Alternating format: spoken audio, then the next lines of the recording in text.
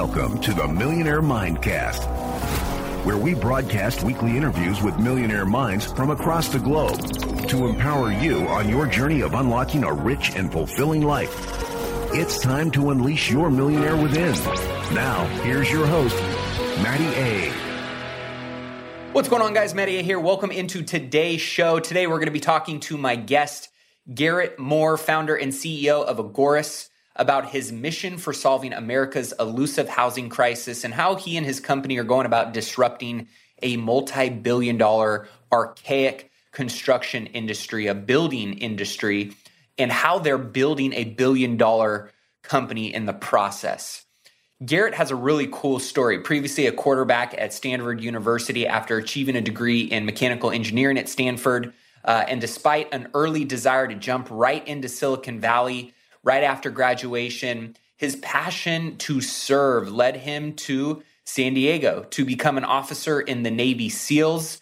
During this time, he also selected to become an Olmsted Scholar, which is kind of similar to a Rhodes Scholar, if you're familiar with what that is. And after learning Hebrew from scratch, he earned his master's degree in cybersecurity at Tel Aviv University in Hebrew. This dude is an absolute badass, super high energy, full of value. And, living there in Startup Nation in Israel, he learned another critical lesson that he noted: never underestimate the power of a small group of committed people to change the world. And that's exactly what he is doing with Agorist. We talked about his journey of entrepreneurship and kind of how he got started in entrepreneurship and this business endeavor specifically, to scaling this company, to hiring and building teams, to raising capital, and many of the lessons that he learned when taking on outside capital to fund your business, to the leadership lessons that he learned from the Navy SEALs, from Jim Harbaugh while playing at Stanford University, and really how all of those things have translated into building wealth, building a business, building a lifestyle that ultimately he dreamed of.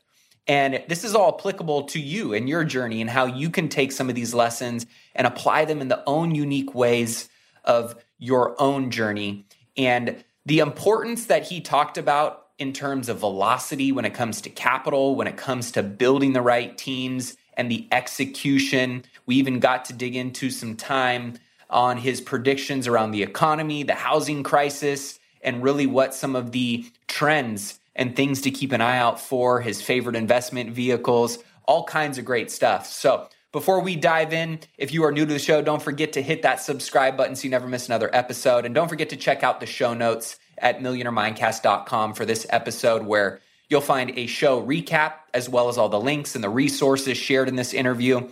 And last but not least, if you guys enjoy this conversation between Garrett and myself, all I ask is be sure to share it with a friend on social media. And most importantly, just take 60 seconds and leave a 5-star review in iTunes or whatever platform you enjoy listening to this content on. This is something that we do out of a pure passion and labor of love to bring more value to entrepreneurs and to wealth builders that are looking to unlock their definition of a rich life. So without any further ado, I don't want to waste any more time. Thanks for tuning in today. And let's dive into today's interview with Garrett Moore of Agorist, right after this quick message from today's show sponsors. Let's take a quick break and hear from today's show sponsor. Are you struggling to close deals? Cold outreach can be a slow and brutal process, and in many scenarios, it's just wasting the time of both the buyer and the seller, especially when business owners who are trying to find qualified buyers are using inaccurate and outdated data. But it doesn't have to be this way. With LinkedIn Sales Navigator, your organization can overcome these challenges by leveraging this amazing technology and platform that translates comprehensive, high-quality buyer data into real-time insights in sales.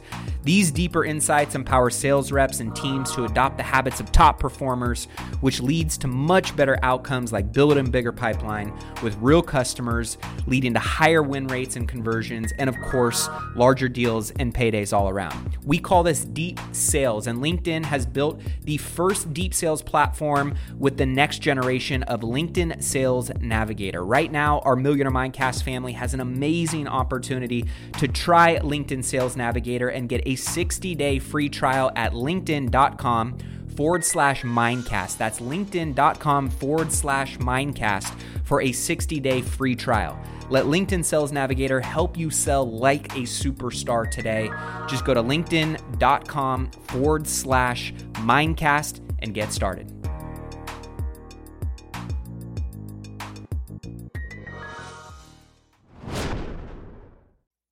Well, I'm excited to welcome to the show, Garrett. What is up, brother? What's going on, Matt? How are you? You're flying into my town here in a few hours. You're going up to Tahoe. I'm a little bit jealous, man. It's a hard life, balancing. My family's up in Tahoe right now for the summer, and I'm a bachelor in San Diego, but two of the best places in the world. Like, I cannot complain. Yes. Yeah. We're definitely, I don't know how you feel about California politics, but we'll just leave that aside. And with that aside, it's hard to argue and beat how beautiful California is year round. Part of the way you live in the best state is when everybody else tries to hate on you and tries to tell you why it's wrong. Every state's got its foibles. Like, don't get me wrong, California is not perfect, but nobody's arguing that California is not, an incredible place to live. Like, we enjoy the world's preeminent geography and economy. Like, it's awesome. Yeah, absolutely. Well, dude, I'm excited. Anytime I get to talk with someone that is really innovating and transforming spaces, ideologies, industries. I'm always very interested in how they're attacking and approaching, and really have covered the ground that you guys have been able to cover in the construction industry, which has been a very archaic industry, very old school mindset.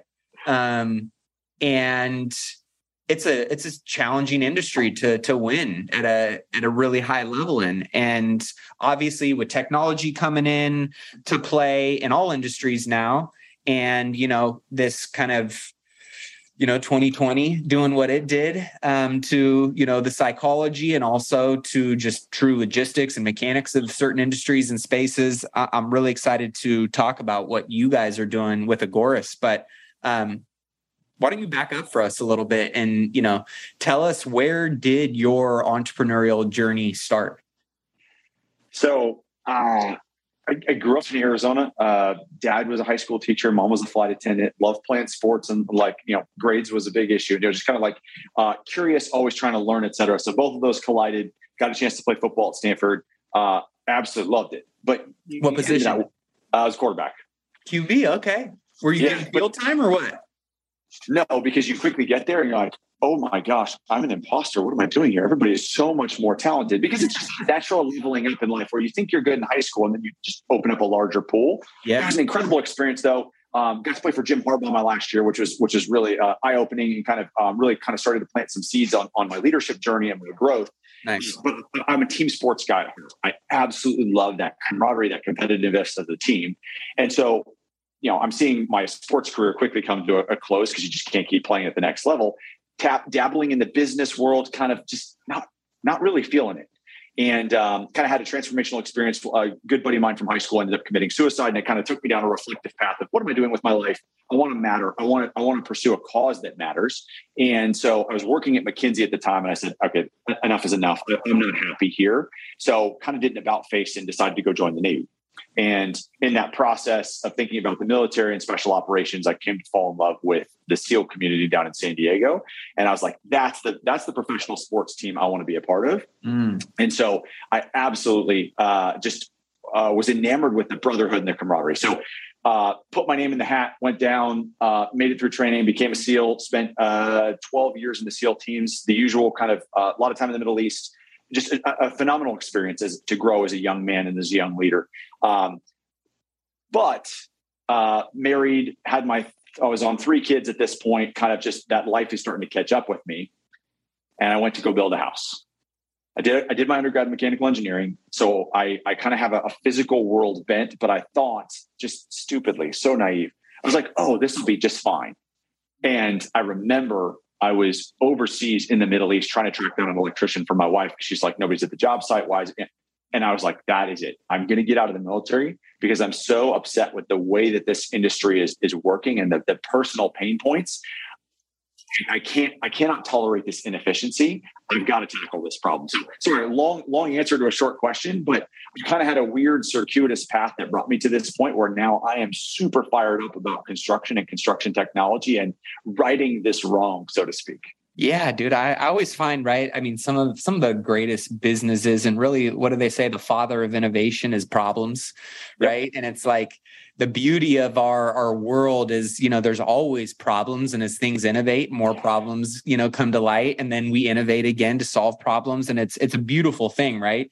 And some industries have taken longer to innovate than others. Yes. So, where did you start when you decided to, tackle this idea of Agorist? And for maybe those that don't know what Agorist is, what you guys do, how would you explain it, or how do you explain it to people that go, Garrett, tell us about your business? Yeah, it's a little bit tricky to explain, but I think the best way I describe it is we're trying to build a technology that does to construction what Tesla did to Detroit. Old, complacent, outdated technology, an internal combustion engine. And people feel like, oh, I know what an electric car is. That's drab, that's boring, that's a Prius, that's whatever. And really needing to reshape that narrative for them and saying, no, this is the future. This is the future because we need this as a planet. And so the big perk, the big BHAG or the why for us is because construction is, cumulatively since 2008, we're underwater about 5.5 million units from the residential side.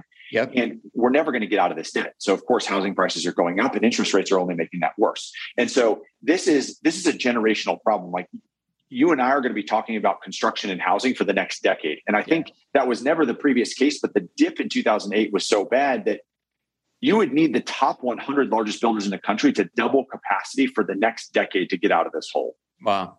So it's a big problem. And so we're trying to look at this kind of big, staid, complacent industry going, how can we move the needle? Just being a better builder in my backyard is not going to do it. We need to build a transformational technology where our country can get back up onto step and can be the world leader in industrialized construction. Right now, we're behind Europe and Japan and everybody else. So I take that as a personal affront to my inner American that other people are out innovating us. Yep. So what gets me out of bed in the morning is really helping kind of lead and push this industry in a kind of generation skipping way.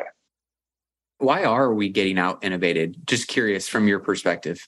Okay, so there's a lot that goes into that. So I'm going to get on my soapbox and give you my personal opinion. Please. I believe that the best and brightest minds in the country right now, think of the Googles, the Facebooks, the Amazons, all the big tech companies. They look at probably justifiably construction as this kind of blue collar plebeian industry that's never going to change. So it either can't be changed or it's not worth changing. And so you've got this chasm where the guy that's putting food on the table for his family, he's got a white pickup truck and a skill saw, and he's just building houses. He's not thinking artificial intelligence and robotics, et cetera. And then the folks in Silicon Valley aren't thinking about the job site, or they're looking for an easy fix that's just a software app that's going to somehow fix this problem. And so you got this huge chasm where you kind of have to put a foot in both the blue collar and the white collar worlds to connect those, because both needs the other side deeply. Yep. Yeah. I mean, it does. It seems like, I'll use it for my industry in the hotel industry, which has been somewhat of an archaic industry as well. We'll just say done the same way. When I say archaic, right, I mean, my context, I guess, would be is just done the same way for so long, lacked innovation. And the beauty is technology is somewhat, becoming the catalyst that allows for that innovation, but getting those dots to connect and fuse properly in a synergistic way. There's a transition, right, from the ops side to the consumer side to everything in between. And so what I'm hearing from you guys is Agorist is really bridging the gap between those two sides. Yeah. And I think there's probably a generational component to this as well, where you've got a retiring workforce that was kind of Gen X. So they came of age without technology. And it's time to pass the baton to the millennial or Gen Z folks that grew up with technology in their hands. Yep. And actually, just for me personally, I have a foot in kind of both generations because I'm kind of on the cusp. And I think oftentimes to disrupt a problem that's this large, you need some tailwinds. You need some help from the government or just kind of society writ large. And I think we're seeing some of that, which is huge decline in labor. Yep. And therefore, the necessity goes up of like, well, what are we going to do? So I don't know where I was going with that, but we were talking about started to ramble a little bit. You guys, you guys just connecting the dots with Agorist. So take us back real quick to, you had this idea, this problem that was bothering you. Where'd you start? Because Agorist is a big company now. Well, I think I started with the recognition of, I have no idea what I'm doing. I know what wrong looks like. I'm coming home to it, or soon to be home to it every night. All right, so let's unpack it. And I think where I feel blessed and fortunate is that I actually came in with no preconceived notions. So I've got a basic understanding of engineering, and then I'm transitioning from world-class dynamic small team problem solving. So that's kind of all I've got going for me at this point, but I have a blank whiteboard in front of me. So I can look at this with hopefully fresh eyes. So I kind of pull the thread on this, do some traveling around the world, dive in deep and research a bunch. And I'll kind of fast forward to the core thesis, which is the American physical landscape and the American buyer is very different than other parts of the world. And so there's something in us that's got an American cowboy aspect, which is, I want my home to look different. I want to be that trailblazer, that maverick, that whatever. And so we have a tremendous variance in building codes, in actual construction styles, architectural styles. There's so much latitude across the country. Yeah. That causes a tremendous amount of fragmentation and variation. And so in that context, for an American buyer, a lot of people have tried to approach prefabrication and say, hey, look, Matt, I built you a good cube. Live in this cube. And, your wife's like, no. And so that's kind of the volumetric or the modular approach that says, here, you can build whatever you want as long as it looks like this cube. And so we said, okay, no. We got to start from scratch. Let's build a software that gives you all of that unlimited creative freedom that an American wants. I want my roof to look like this and my porch to look like this.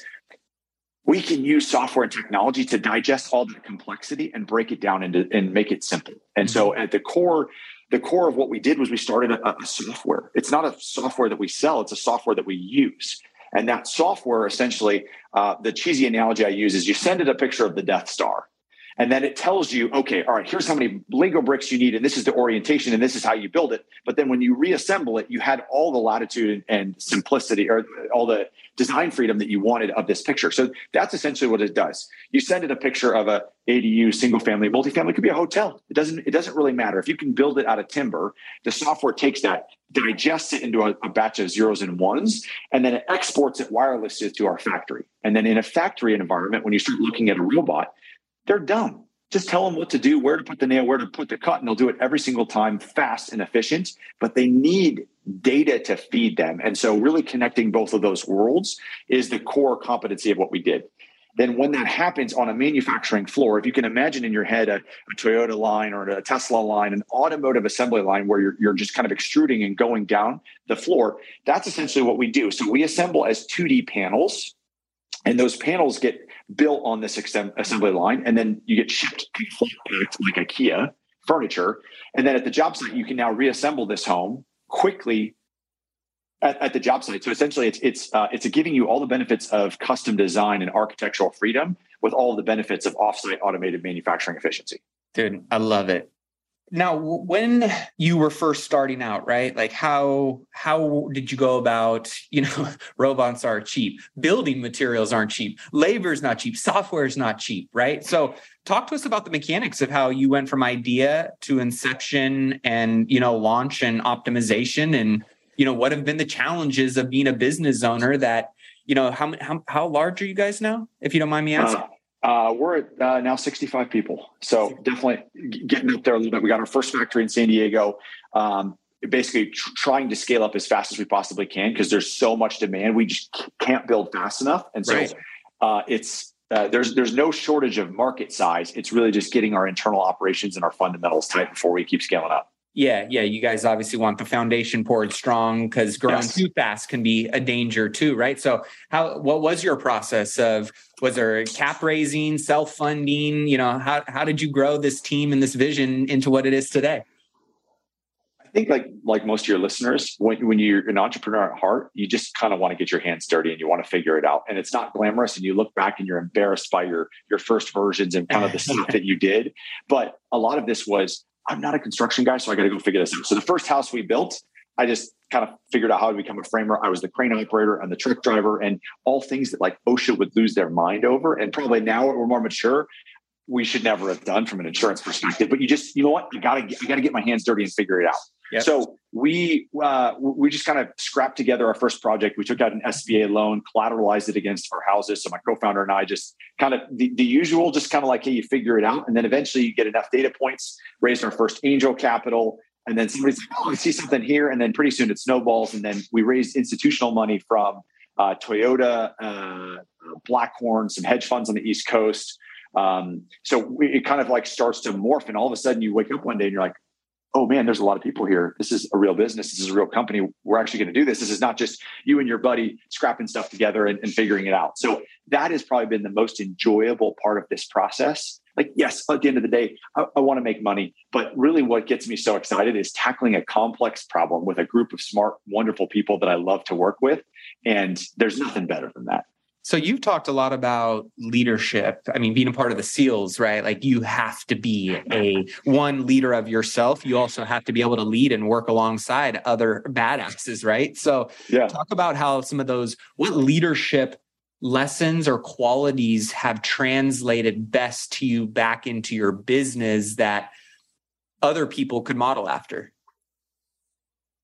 You can't pretend to have any poignant nuggets of wisdom that, I mean, it's the old adage, smart people learn from their mistakes, really smart people learn from other people's mistakes. So everything I've learned, I borrowed from somebody else. Like, I don't have an original thought in my head. That said, I think one of the things that really got seared into me from SEAL training is the value and importance of teamwork and team when you're going through something. So as an example, and actually Jim Harbaugh taught me this as well, and it kind of was reinforced. One of the greatest ways to lead through suffering is to be focusing on other people. And when you're focusing on other people, two things happen. They see you when they know it hurts, when they know you're at your worst, and they see you focusing on them and your team when there's a struggle. And the secondary benefit is when you're focused on other people's problems and pain, you don't get to focus on your own. And so as you're growing a young company, there's so many things to worry about and stress about and kind of look in the mirror. And I think that muscle memory helps translate where it's like, no, let's focus on the team. Let's focus on the customer. Let's focus on the problem we're solving. And I think that's been tremendously helpful. The other aspect that I think that's been really important that kind of came out of the SEALs is just part of leadership is just being out in front and leading by example and doing it yourself. And I think that's really helped as the company has grown and the team sees me being willing to get my hands dirty and repair the machines and jump out into the factory line with them, et cetera. It's another cheesy old adage, but people have to know that you care before they're going to care what you have to say about them or for them. Yeah. So I guess the best way to categorize my approach to leadership is a lot of servant leadership. And by pouring in and building the team, it makes leadership easy because then you're just sitting back and just people are rowing and crushing in their respective lanes. Absolutely. You talked about the cap raise journey and, going from, you're smiling because I know I've been through that. I've had good experiences. I've had very heart-wrenching or challenging experiences as well. And I'm always curious, right? Because at the end of the day, if you ever decide, Mr. or Mrs. Listener, that you're going to take on capital, there is a lot of hooks that go along with that, right? And there's pros and cons to it.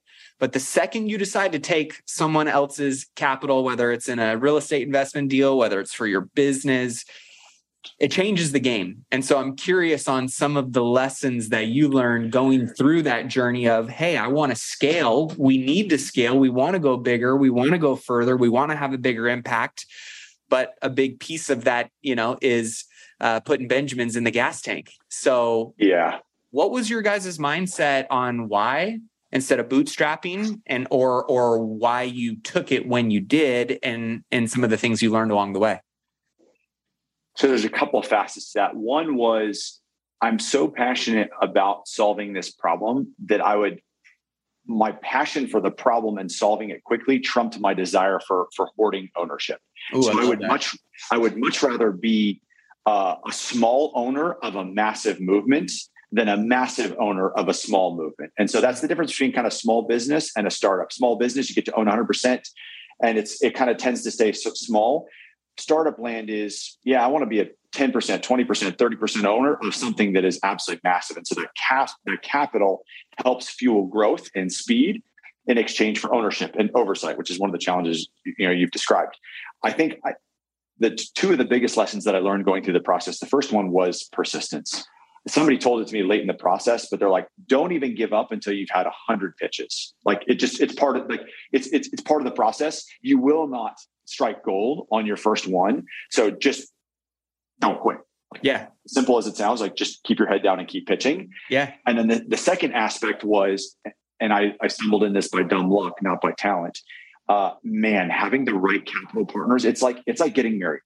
If you get married to the right woman or the right man, it's a tremendous blessing and it's tremendously life-giving, et cetera. But if you get married to the wrong one, it makes life that much worse. Capital was the same way. And so we have an outstanding batch of partners that are equally as passionate about industrialized construction, manufacturing, innovating in the space. I look back now and go, man, the people I stayed up praying that they would invest in us would have been absolute train wrecks if we had done that, because they were not the right partner. They were not the right passion and alignment of vision. So it's easy for me to say this on the backside of having raised capital, but my advice to my younger self would be, don't get so caught up in needing capital that you take capital from the wrong source, because you would regret it, Garrett. Like it's worth scrapping and staying without capital than taking the shiny object when your gut says, I don't know if these are the right people. Are you interested in boosting your income by an extra $50,000 this year? If so, you're going to love what I've got in store for you. I am beyond excited to officially announce an incredible opportunity to join me in my exclusive mastermind, which will include myself and 25 other hand-selected investors who are actively pursuing commercial real estate in 2024 and want to be held accountable to making sure they buy their first or their next commercial real estate investment property that will net them a minimum of $50,000 a year. This mastermind group will not only teach you how to do that, how to find, how to analyze, how to structure and buy these types of commercial real estate investment properties, but you'll also have an opportunity to be a part of an intimate group of high achievers that are going to take your network and your resources to a whole nother level. But here's the catch. Like I mentioned before, this is exclusive. We're only selecting 25 ambitious individuals for our founding members group who are serious and ready to take that next step in their commercial real estate investing journey. So if you are ready to increase your passive income by at least $50,000 in the next year with commercial real estate investing, then this is your moment. These spaces are going to fill up fast. And trust me, this is the one and only time to be a founding member, which comes with some pretty special benefits. So head over to myfirst50k.com and submit your application now. Again, that's myfirst50k.com. You can head over there, check out the program, see everything that it entails, submit your application to join, and I can't wait to connect with you soon. Two crazy valuable nuggets there, right? Is, deciding, I always tell people is like, your business model based on what goals you're really trying to achieve. There is a perfect model for that. You can either own a slice of a watermelon or you can or 100% of a grape, right? Whatever your goals are, like you can find a model for that. And what I heard from you was, I love the way you frame that of like your passion and your desire to solve that problem was way bigger and trumped, you needing to hoard the equity, because it was more about the solution than it was about, right, the income or I guess the equity side of things. Yeah. And no judgment on either side. It's just, for me, I didn't want to try and slog this out for 40 years. Like, I want to move this needle now. Yeah. And I found that, again, I'm slightly biased, as you can tell by the approach that I took. I find that distributing ownership. So we have 65 employees. Every single one of our employees has equity in the company. Oh, talk about that. So my theory is, in this business, in this market, we're kind of going to hit a home run or we're going to strike it. And if we hit a home run, it's a multi-billion-dollar business. Yep. And in this day and age, talent is competitive, but really even more than just like that, I enjoy being a part of a team that's aligned. And when people have an ownership stake and an upside in the business, I think it gels a competitive team together in a really seductive way, where it's not just about, I give you 8 hours of my day and you give me a paycheck. It's now I'm a part of this. I'm an owner, even if it's a small ownership stake. And so what we did is we used a technology platform called Carta, which essentially helps you execute stock options. And we issued them to everybody at the company. Now, obviously, your factory operator is different than your executive, and there's varying amounts. But we're all in this together. We're going to sink or swim together. And if we strike it rich and it's a fantastic success, we're going to go celebrate together. But that collective buy-in, I think, has been really, really helpful for us to build an incredible culture. That's amazing, dude. And so you guys just carved out a certain pool of equity that you guys then decided to, whatever the, metrics or mechanics of earning in and getting those shares, that was essentially... I love it. Yeah. Every time we raise new capital with new investors, we increase that amount because the team size is increasing. Yep. And so to your point about the watermelon or the grape, all of our percentages, every time we raise new capital, bring on a new employee, all of our percentages get less. But if we collectively believe in that new capital partner, that new employee, the size of the pizza pie should be getting bigger. And so then your overall value as a human being or the financial value is going up. You just have to get away and you have to check your ego at the door going, I'm a minority shareholder. I'm a slice of this, but I'm part of a badass team that's part of something. And it's also a good screening mechanism too. I think one of the things that's our first gauntlet that we run when we try and bring somebody is, what's your level of humility? Are you going to be somebody that's humble and workable and teamable and coachable, or are you going to come in and just want to have it your way, telling everybody what to do? And I think when you start to layer in some of these principles about shared equity and kind of the cultural values that we have, it serves as an intoxicant for people that like that, and a repulsor for people that are like, no, I want to be a one-man show. That's not my cup of tea. Yep. No, absolutely. And you talked about kind of the importance of velocity. I think now more so than ever, because I think the way I've looked at it is, if you want to be a small business owner and you want to ultimately, you're okay being somewhat in the business and you want it to be more of a cash flow and a lifestyle vehicle for you, then that's, there's a model for that. But then if you're looking to build a business that doesn't rely on you showing up, right, has real culture, real org charts, you got, all of the, workings of what a real company looks like, and you're looking to build to sell, it's a different mindset. It's a different strategy than maybe just the small business owner. And on your path that you're on, right, velocity is such a critical piece of this because the industry is changing quickly, technology is changing quickly, the market and economy is changing quickly, right? So talk about your mindset on the importance of, quick and swift actions and how you guys have been able to navigate, being able to adapt and pivot and be nimble, but also, now that you're growing, how do you guys, keep that?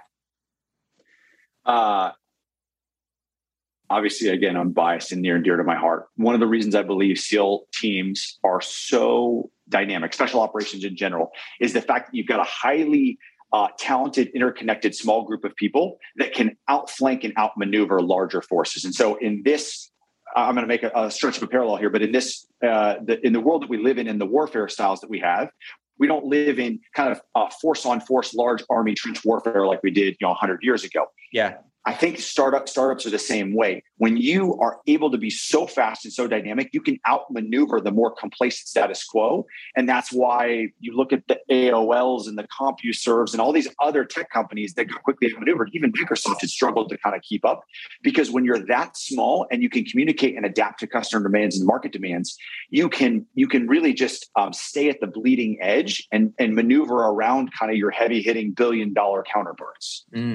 Yep. Makes total sense. And now as you guys are at the place of your journey that you're at, what are, some of the things that you guys are really focused on solving in your industry as a whole, just from your perspective, macro problem, micro execution? What are you guys continuing to really move the needle forward on?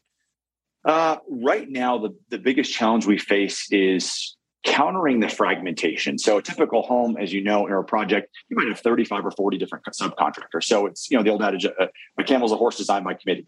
In the midst of that fragmentation, using technology to integrate is really, really key. And so our theory is, if you can get brilliant at distributing books pretty soon you could throw in DVDs, you could start to throw in kids' clothes, you could start to throw in groceries, and pretty soon you're the largest company on the planet because you cracked your core competency, which at its core was distribution. So for us, that core competency is kind of digital integration of all these disaggregated elements that go into construction. Because if we could all sing off the same sheet of music, now technology can leverage that and really scale it up. But right now, it's just kind of all over the place. You got a PDF piece of paper there and a subcontractor that's doing their own thing over there, et cetera. So that's where we are right now. I think where the industry needs to go starts to look at, well, why do we build with the materials that we do? Why do we build? And part of it is there was a logic to it 100 years ago. Yeah. But that logic may not matter in this current state, in this current environment. And so when I look at these two core issues, which is kind of the sustainability and carbon footprint of construction, which is half of global carbon emissions, and then this kind of human existential issue where labor's going down, supply is going down, and housing prices are going up and people are being squeezed. We can use technology to kind of pursue both of these, but we have to be looking at a 10, 20-year play. At the same time, we're not losing sight of what we need to do next month. So you guys, let's say it's going to happen because it's going to happen. You guys solve the problem that you're looking and working on solving. What does housing, construction, development look like in 15, 20 years? I'll back end into that and say, I don't even think it's 10 or 15. I think by the end of this decade, okay, you will be able to go on our website or a technology platform website, and you'll be able to design the house and take keys 30 days later. Dude, that'd be sick. And that looks like offsite inspections, bypassing electronic digital permitting. It looks like an interactive experience on the website where you can design and price in real time. I like those cabinets. I like that style or whatever. All of this is happening digitally. Boom. File goes out to the factory. It's getting built. That home is built in the factory in 24 to 48 hours. It's shipped to the job site. You've got some installation, a couple on-site inspections, some button up, and you're handing the customer the keys. And I say homes, I'm using homes loosely. This is everything that's like 5 stories and below timber construction. So it could be hotels, it could be apartments, it could be single family houses, it could be backyard granny flats. That is what the future will look like of construction. Dude, that is so, you got my wheels spinning on how I can start building more hotels. I'm like, okay, what do we got here? You could turn it on because now you're not worried about what's the market going to do in 2 years. What's my carrying cost? Correct. I have the ability to seize opportunity. I don't want to be a developer. I want to go to the developers and say, guys, you tell me where you want to build and what you want it to look like. I'll use technology to get it for you tomorrow. So you guys are really, obviously you're in the construction space, but you guys are essentially a full tech company. Yeah. We're a tech company that's got these strappings of like Carhartt boots and jeans and blue collar like construction and manufacturing. But at the end of the day, we're a bunch of like nerdy construction technologists that are super passionate about this problem. Dude, I love it. I love it. So what are some of the things that you guys really need to solve over the course of the next couple of years in order for that 30-day reality by the end of the decade to come to fruition? I think it centers around, you mentioned the foundation, excuse the pun, the fundamentals of preparing for scale. So you've got a huge market. You could not outgrow this market. It's massive. Well, what does your technology stack look like? Okay, we're going to do 150 or 200 homes this year. Okay, cool. But like that's a rounding error at scale. So what are the processes that are going to break as you start to ramp up? Human processes, technological processes, et cetera. So we're obsessing over all that kind of not very sexy stuff because the devil is in all those little details. Like the technology works, the product is there, it's passing inspections. I think it's a lot of housekeeping and foundation building before we kind of get that hockey stick inflection. Yeah. Because obviously doing 200 homes is one thing, but doing, 20,000 homes a month might be something different, right? Exactly. And that's the mindset we go into is like, okay, is this solving today's problem or is this something that would still work at that level of scale? So talk about, you've got your vehicle of business that you're passionate about, you're driving your income, your wealth through, but what does it look like? What's your mindset and approach for, how you're building wealth outside of your business? I'm the proud father. I married my childhood sweetheart, and I've got 3 wonderful kids. They're everything to me. Like at the end of the day, building the world's greatest business and my passion for this problem gets trumped if I'm missing those T-ball games and those dance recitals, because that's at the end of the day, when I'm on my deathbed, I'm not going to look back and go, man, I wish I built 2 more houses. I'm like, man, I wish I had been there for my daughter when she had her first breakup.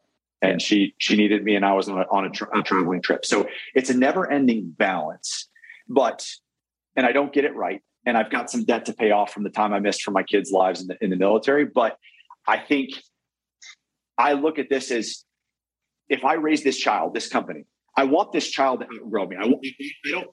I like being the CEO, but if we're doing what we're supposed to be doing, hopefully this company grows faster than I can scale up. Yeah. But if I'm always thinking about what's best for this child, what's best for this company, then eventually, if it gets to the point where it's working so well, I start to get my time freedom back and my time balance, because it's running well. The executives are crushing in their respective lanes. People are communicating well. We're adapting and seeing changes coming down the pipe. And it's just a well-oiled machine. And then at that point, I have the best of both worlds, because I'm building a world-class organization. At the same time, I now have the ability to go, hey, babe, grab the kids. I want to go mountain biking, or I want to go snowboarding today. Like, let's do it. And that balance, because I think probably for a lot of your listeners, if I spent 24/7 as a stay-at-home dad, I would be missing something. There's a professional ambition there. So it's not one or the other, but it's being balanced across my life in all sides, my spiritual health, my emotional health, physical health, financial health. Keeping that balance is really ultimately where I think I get to that, to your millionaire mindset, where it's like, that's what happiness and success looks like. And if you start to over prioritize one of those pillars, it gets a little wobbly. Yeah. So how do you keep what frameworks? I know, right? Like SEALs and most of my military peeps that, I'm really close with, they're so disciplined. They've got frameworks, they've got regimens, they've got rhythms that keep them, metaphorically bowling strikes and spares, on the bowling alley of life or business. Like, what are your bumpers on your metaphorical, life and the balance that you keep? A couple of things. On the personal side, it's doing whatever I can to look my kids in the eyes when they wake up and read them a story and put them to bed every night. So if I bookend that, I get maximum yield. Now I can say I want to be there for dinner, and that's a really important thing for our family. But I have found that if my children grow up knowing that dad's going to be there when I wake up in the morning and dad's going to be there when I go to bed, it sets a really solid foundation of security where they're like, I am safe. I am protected. I am loved and I'm valued. And it's meaningful time. It's not just like I'm running around, but it's like waking my kids up by rubbing their back, or putting them to bed by praying over them and spending time reading stories and like asking them about their day. Cause that's when all the day stuff comes out. You find they start breaking down because, there's an experience that they hadn't processed through. So that's a routine that's really, really helpful for me. I would say the second one is kind of waking up before my kids wake up and getting time with my wife. Cause that's the other thing that can get compromised is you focus on the kids, you focus on work, and your best friend and partner kind of just becomes a roommate instead of, your lover and your best friend.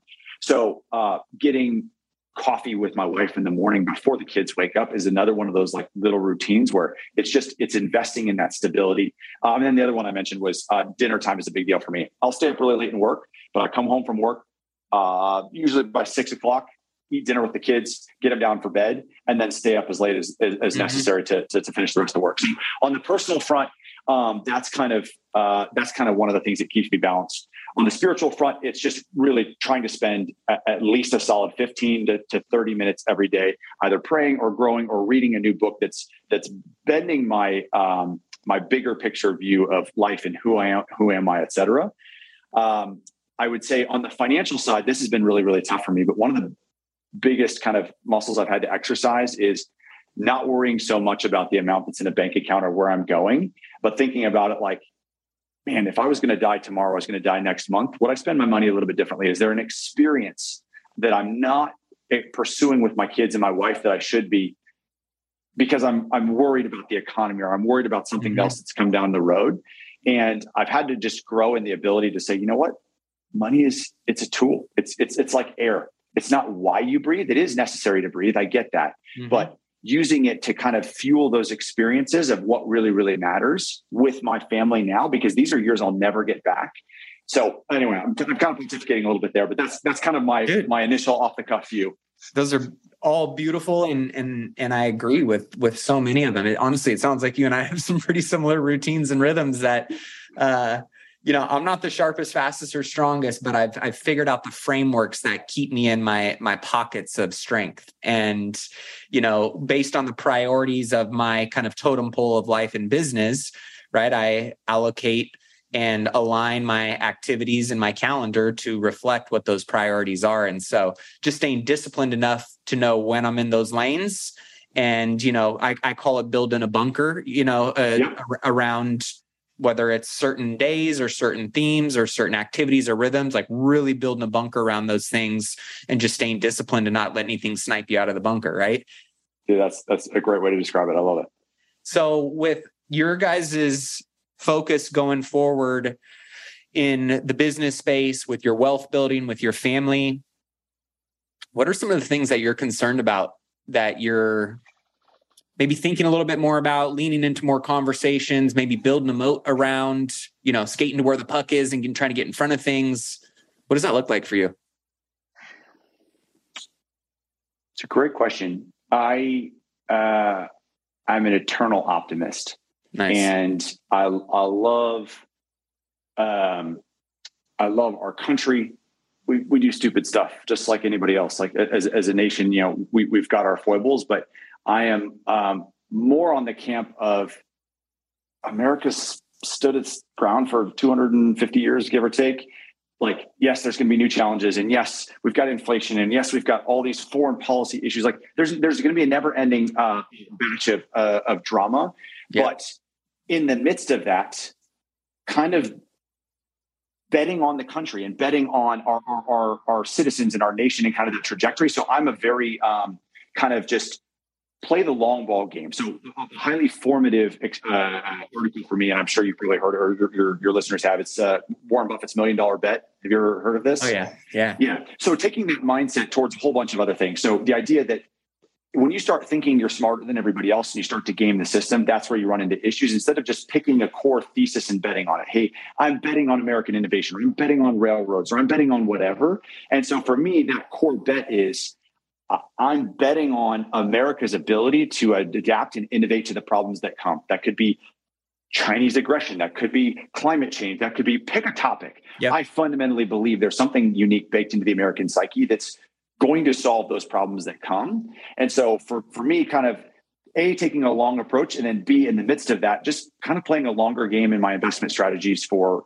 stocks, investment strategies for real estate, et cetera, and not chasing the shiny object of cool, there's money to be made in NFTs. Like, all right, great. If you can make money that fast, you can probably lose money that fast. Mm-hmm. So I'm a little bit old school in that, despite the fact that I'm a tech person. But I would say that's just kind of generally my approach is in all things, moderation usually treats you right. Yeah. Well, we talk about on the show a lot. I always say, the best dishes are always made in the crock pot, not the microwave. And don't get me wrong, I pace in front of the microwave. I'm like, I want this dish quick, man, spit it out. Yeah. But when you think about historically, all of the best things, wealth, relationships, your health, it's like you said earlier, it's the persistence and the stamina to stay the course, no matter what challenges or hurdles get put in front of you, surrounding yourself with the right people or, the right team, right? Yeah. And having a clear vision on what that North Star is that you're tracking towards, and just doing the small, consistent daily activities over an extended period of time that really just aren't sexy until all of a sudden you've done them long enough, they've compounded, and all of a sudden now they become sexy, right? Yes. Well, it's interesting you bring up kind of those daily habits and disciplines. One of my favorite phrases that I learned from the SEAL teams that just stuck with me to this day is, an amateur trains until they get it right. Professional trains until they can't get it wrong. And so one of the things you learn very quickly on is your body, your life becomes a reflection of the habits and the disciplines that you've baked into it. And you learn this really, I think the first time you get into your first gunfight, where you all of a sudden find yourself doing things that you lost all conscious thought. Like your lizard brain kicks in and you're thinking about, but you're doing highly complex, very disciplined actions with a weapon or a radio or whatever it is. And so I look at that kind of corollary transitioning to life. If during the day-to-day, I'm continually beating the drum of a discipline or a routine, when everything goes to hell in a handbasket, my kid gets sick, there's a death in the family, the market falls down, whatever it is, I will default back to the way I've conditioned my body and my habits and routines to act. Yes. And so if I wait until I'm in a gunfight to start thinking about training, I'm going to fall apart. And so it's the same thing, I think, in life. If I'm just hoping that I'm going to have the perseverance when it gets tough without having laid the foundation, hope is not a great strategy. Don't be smoking that hopium, bro. Garrett, it's been an absolute pleasure, man. I've loved having you on the show. I know a lot of people are going to want to check out guys, you got to check out their website, Agorist.com. I mean, we'll link everything up in the show notes on Garrett's episode. Like, what you guys are doing is badass, dude. And like, obviously I'm in real estate, I'm in development, construction. I'm excited to actually talk to you a little bit more about the hotel side of things, as well as multifamily. But with that being said, if people want to learn more, they want to connect with you more, they want to follow more of what you guys are putting out, where's the best place for them to do that? Hit me up on LinkedIn or go to the website and kind of learn. We are always, this is a rising tide floats all boats. It's not winner take all. I want a spotlight on this problem and process, because my hope is that collectively enough people start to get excited about it. So I'm always super passionate and evangelistic about the industrialized construction gospel, and looking to kind of connect with people that are looking to innovate and kind of break some eggs along the way as well. Garrett, thanks for coming on the show, man. Appreciate you. My pleasure, Matt. Well, that wraps up this week's episode. Hopefully you guys enjoyed that interview. And if you did, all I ask is that you share it with somebody else who maybe needs to hear this today, or that could gain some value from something that was talked about or discussed in today's interview. You just never know. One piece of information, a conversation, a tool, a resource can completely transform and change the trajectory of someone's life or their business. So if you get any kind of value or you want to support the show, all we ask is that you help us organically get this in front of more people. Also, for those of you who are really looking to accelerate your wealth building journey and unlock more financial freedom, get more time back, and just level up your life, your business, your finances, be sure to head over to therichlifeacademy.com to check out all the amazing products and resources that we offer to our Millionaire Mindcast family, whether that's one-on-one coaching with me, courses from our guests, all kinds of free content, downloads, checklists, upcoming event info, and how you can connect with us live in person, all kinds of great valuable tools. You can get that over at therichlifeacademy.com. Last but not least, I always want to know, who do you guys want to hear me interview next? Let me know. Shoot me a text at 844-447-1555. With that being said, until next time, keep investing in yourself and your wealth on your march to $1 million and beyond. Cheers, my friend.